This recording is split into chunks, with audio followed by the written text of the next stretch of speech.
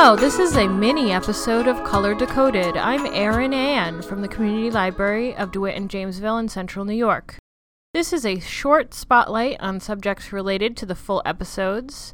Today I want to talk about two cool color tools, the Art Education for the Blind's Guidelines for Describing Art, and 3D Models of Art. Both of these tools help make art more accessible. Art Beyond Sight has published Art Education for the Blind's 16 guidelines for verbal description of artwork.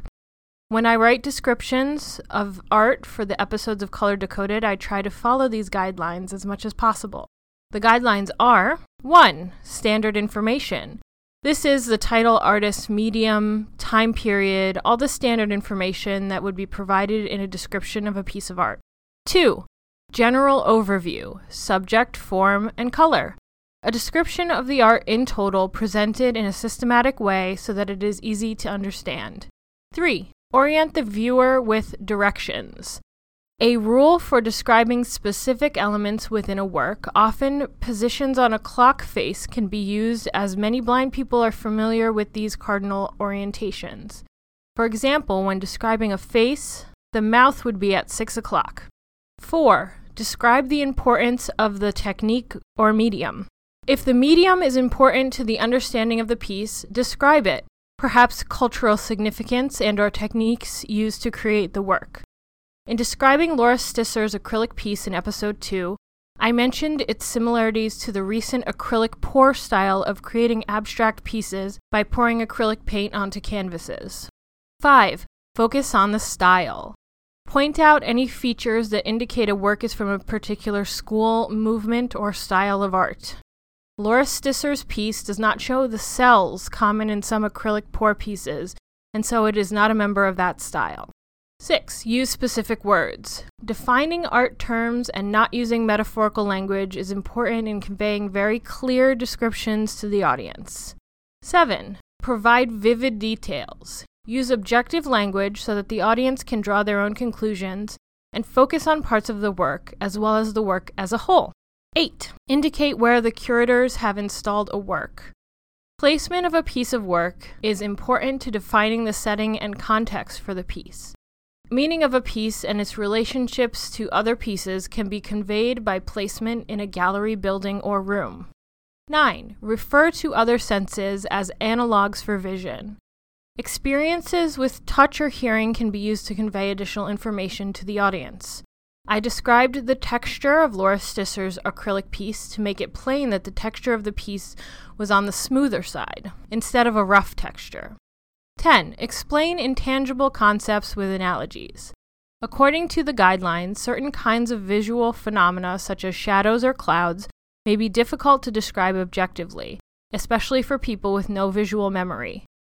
I used the analogy of rain being blown onto a window to describe the flow of paint on Miss Stisser's canvas, assuming that rain, wind, and windows are universal concepts. 11. Encourage understanding through reenactment. Many people learn by doing. This can be useful for understanding the positions of figures in a piece. If you describe how a person might have to move their body to be in a similar position to a figure in a piece of art, the audience might understand it better. 12. Provide information on the historical and social context. 13. Incorporate sound in creative ways. Sound can be useful to create similar feelings of the experience of looking at art. It can also provide a soundscape that mimics that of the place a piece of art exists or existed. Guidelines 14 through 16 are all about experiencing art through touch. 14. Allow people to touch artworks. You can get important information about how a piece of art was constructed and possibly the subjects of the work by touching it. 15. Alternative touchable materials. These can be provided if an artwork cannot be touched directly, which is often the case. You can have examples of what the art is made out of, and also examples of tools that were used to make art. These are both very informative. 16. Tactile illustrations of artworks. These are essentially relief images of artworks that provide information on subjects, their placement in relation to each other, and other important information such as scale and style.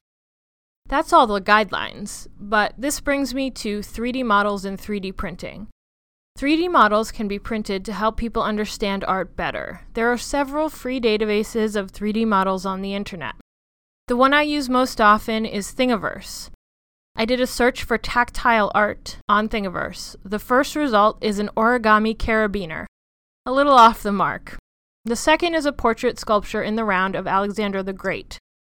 This would be very useful not only in the study of this particular work, but also for history students or sculpture students.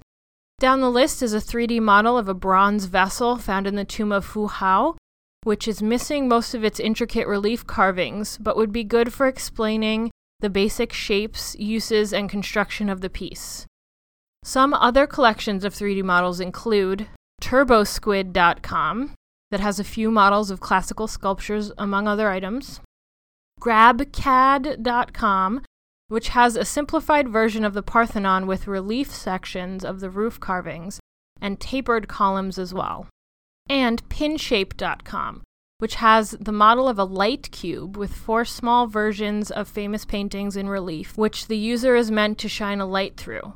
The thinner relief sections show brighter than the thicker ones because more light is getting through the thinner sections.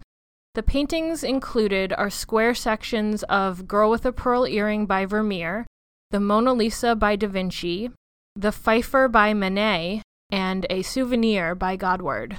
I encourage you to do a search for 3D models of artwork and send me a voice memo on this podcast's Anchor.fm site telling me about the coolest one you found.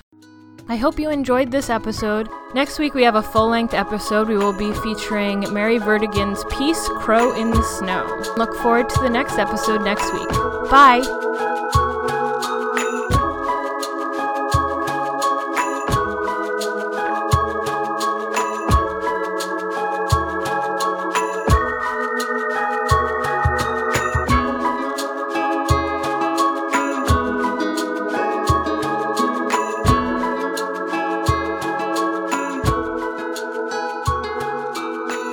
It can also provide a soundscape that mimics that of the place a piece. Oh boy, this is a hard one. Too many peas.